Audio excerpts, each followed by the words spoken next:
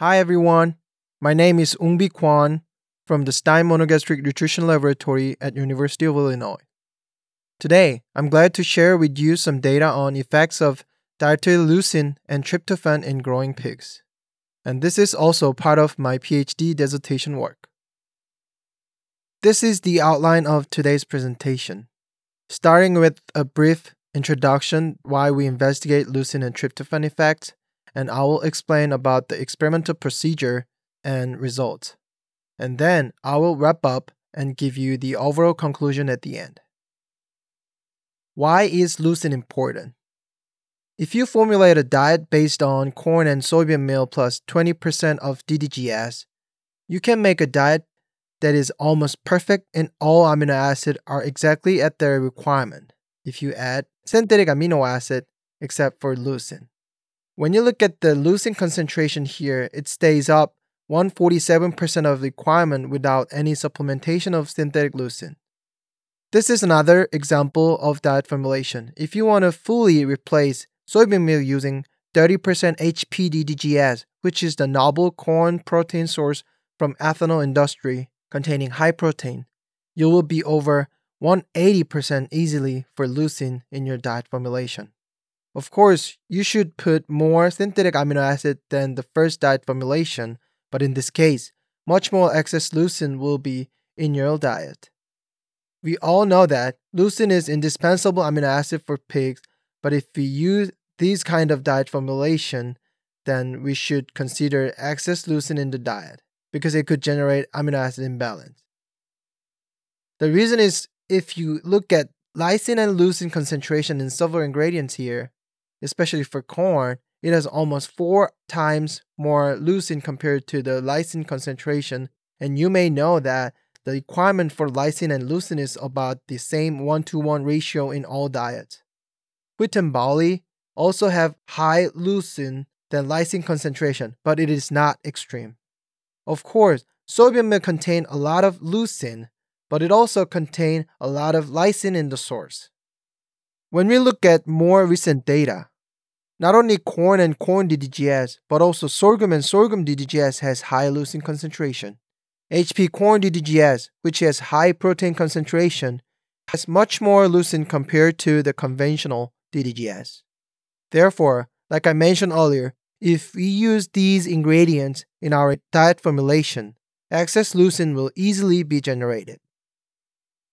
As you may all know, leucine, along with isoleucine and valine, they are indispensable amino acid for swine, and they are categorized as the branched chain amino acid because of the structural similarity of their side chain.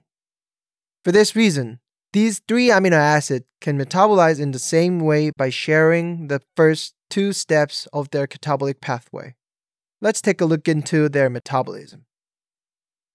Like most other amino acids, absorbed branched chain amino acid from small intestine, they are directly going to the liver through hepatic portal vein.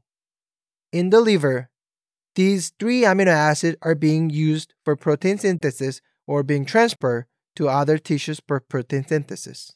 Then the surplus of these 3 amino acids will go to the skeletal muscle and be deaminated by a transamination enzyme, BCAT. This deamination of branched chain amino acid in skeletal muscle is unique because all other amino acids will be deaminated in the liver. So this enzyme, BCAT, produces branched chain alpha keto acid. KIV, alpha keto isovalerate, is from valine.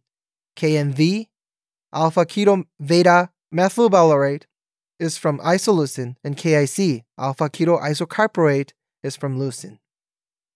As you can see here, the arrows for both sides, this is reversible. And then these branched chain alpha keto acid will go back to the liver for the second step of their metabolism by branched chain alpha keto acid dehydrogenase, BCKDH. Again, this is also common enzyme for all 3 branched chain amino acids. This step produces 3 different acyl-CoA from each alpha keto acid, then these acyl-CoA will be used for glucogenic or ketogenic function. But in this second step of metabolism, KIC, which is the metabolite of leucine, will stimulate this enzyme BCKDH. That means more and more of isoleucine and valine also metabolized, even if there was not enough available isoleucine and valine in pigs. Therefore, it is possible that excess leucine can create a deficiency of isoleucine and valine. Research has been conducted to investigate the effects of excess dietary leucine in growing pigs, and it turned out excess leucine reduced average daily gain, average daily feed intake, and gain-to-feed ratio, reduced nitrogen retention, and increased brain-chain amino acid metabolism by stimulatory effects of leucine, and because of this stimulatory effect, which can create deficiency of isoleucine and valine, protein synthesis also decreased. Interestingly, excess leucine reduced serotonin concentration in the brain. Based on this serotonin result, we could partly explain why average daily feed intake was decreased. Leucine also goes to the brain like other amino acids. Another amino acid go to the brain is tryptophan. Tryptophan goes into the brain using the transporter called LAT1, and small part of transported tryptophan will be used to synthesize serotonin.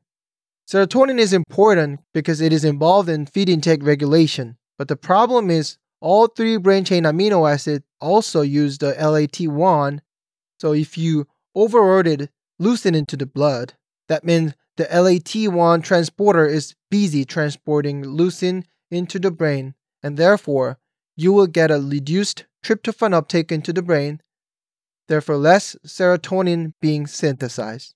Now you have lower serotonin because of that excess leucine. Let's take a look at more about serotonin. Serotonin is called as a happy hormone, even if it is not exactly the hormone. Serotonin is a neurotransmitter that has several regulating functions in the body. The real name of serotonin is 5-hydroxytryptophan, and tryptophan is precursor of serotonin. In the body, more than 90% of serotonin is located in the gut, produced by gut enterochromaffin cells. Only 5% of serotonin is secreted from hypothalamus in the brain, and this 5% is involved in sleep, cognition, and appetite regulation. Interaction between leucine and tryptophan is well described by Anna Wessels in 2016. When you look at this graph, there was negative correlation between plasma leucine and hypothalamic tryptophan. In addition, there was positive correlation between hypothalamic tryptophan and hypothalamic serotonin from the same study. Therefore, it is possible that adding more tryptophan in the high leucine diet can overcome the negative effects of excess leucine on growth performance by increased serotonin synthesis in the brain.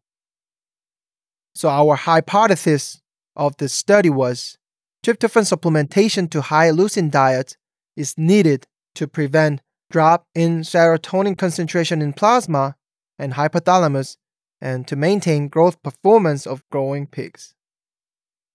Now, let's look at the materials and method. A total of 144 growing pigs with initial body weight of 28 kg was used for this experiment. There were 2 pigs in each pen, and there was a total of 72 pens equipped with a nipple drinker and a feeder. Each treatment had 8 replicate pens. For experimental diets, we formulated basal diet using less amount of corn and soybean meal and a greater amount of wheat and barley to contain 100% of requirement for SID tryptophan and leucine. The reason we used a lot of wheat and barley for this diet was to avoid naturally generated excess leucine from corn and soybean meal. In order to investigate the effects of increasing level of dietary tryptophan and leucine, we use crystalline L-leucine and L-tryptophan as the source of excess dietary tryptophan and leucine in the diet.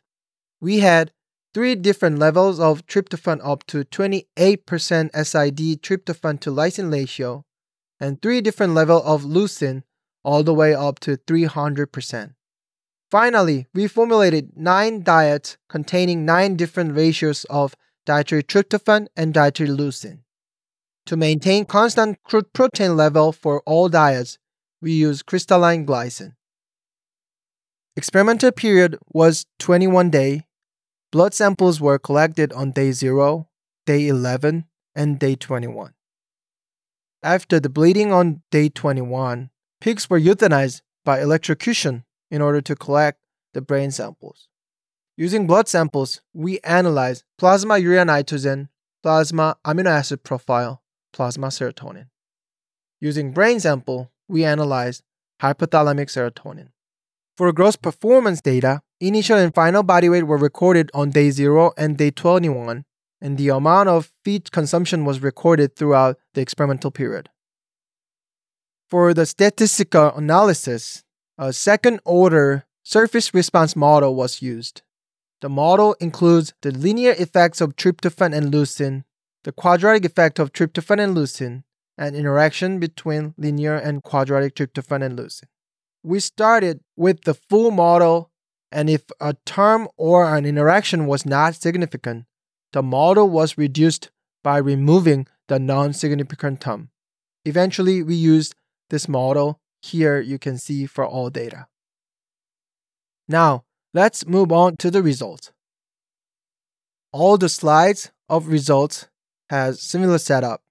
So in the light blue, we have 100% SID leucine to lysine, which is the requirement level of leucine. In orange, we have 200% SID leucine to lysine ratio. And in dark brown, we have 300% SID leucine to lysine ratio. So those are the 3 different levels of leucine.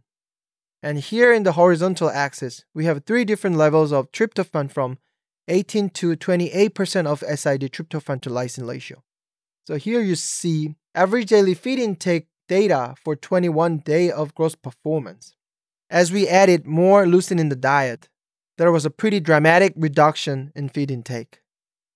As we added more tryptophan, we saw increase in feed intake, particularly in excess leucine condition. But it was not enough to catch up to what we have here with leucine at the requirement. Excess leucine for sure reduces feed intake of pigs. For average daily gain, there was no surprise. If pigs don't eat, then they don't grow. So we had exactly same trend here for average daily gain. As we increase leucine above the requirement, we see reduction in average daily gain. As we increase tryptophan above the requirement, we saw some improvement in average daily gain, but it was not enough to catch up to what we have here with leucine at the requirement. We also see here that there is no effects adding tryptophan if we had leucine exactly the 100% requirement. But in excess leucine condition, there was clear significant effects of adding tryptophan in the diet. What about serotonin? Similar trends as we saw in the gross performance data. As we added more leucine in the diet, there was a pretty dramatic reduction in serotonin. However, if we added more tryptophan, we could partly ameliorate the leucine effect, but not completely. Here we have plasma amino acid data. We saw clear interaction with tryptophan in the plasma. Of course, we added more tryptophan in the diets. We see more tryptophan in the blood. However, there was an interaction, so increase is greater if we have leucine at the requirement in the diet. And leucine in plasma, no surprise here as well. The more leucine we have in the diet, the more leucine we have in the plasma. But plasma leucine in all cases is reduced by increased tryptophan in diet, indicating that there is an interaction between dietary tryptophan and leucine. And when we look at the isoleucine in the plasma, the more leucine we have in the diet, the less isoleucine we have in the plasma, indicating that excess leucine deaminate some of that isoleucine. Therefore, we get a lower isoleucine concentration in the plasma. That's the same thing for valine.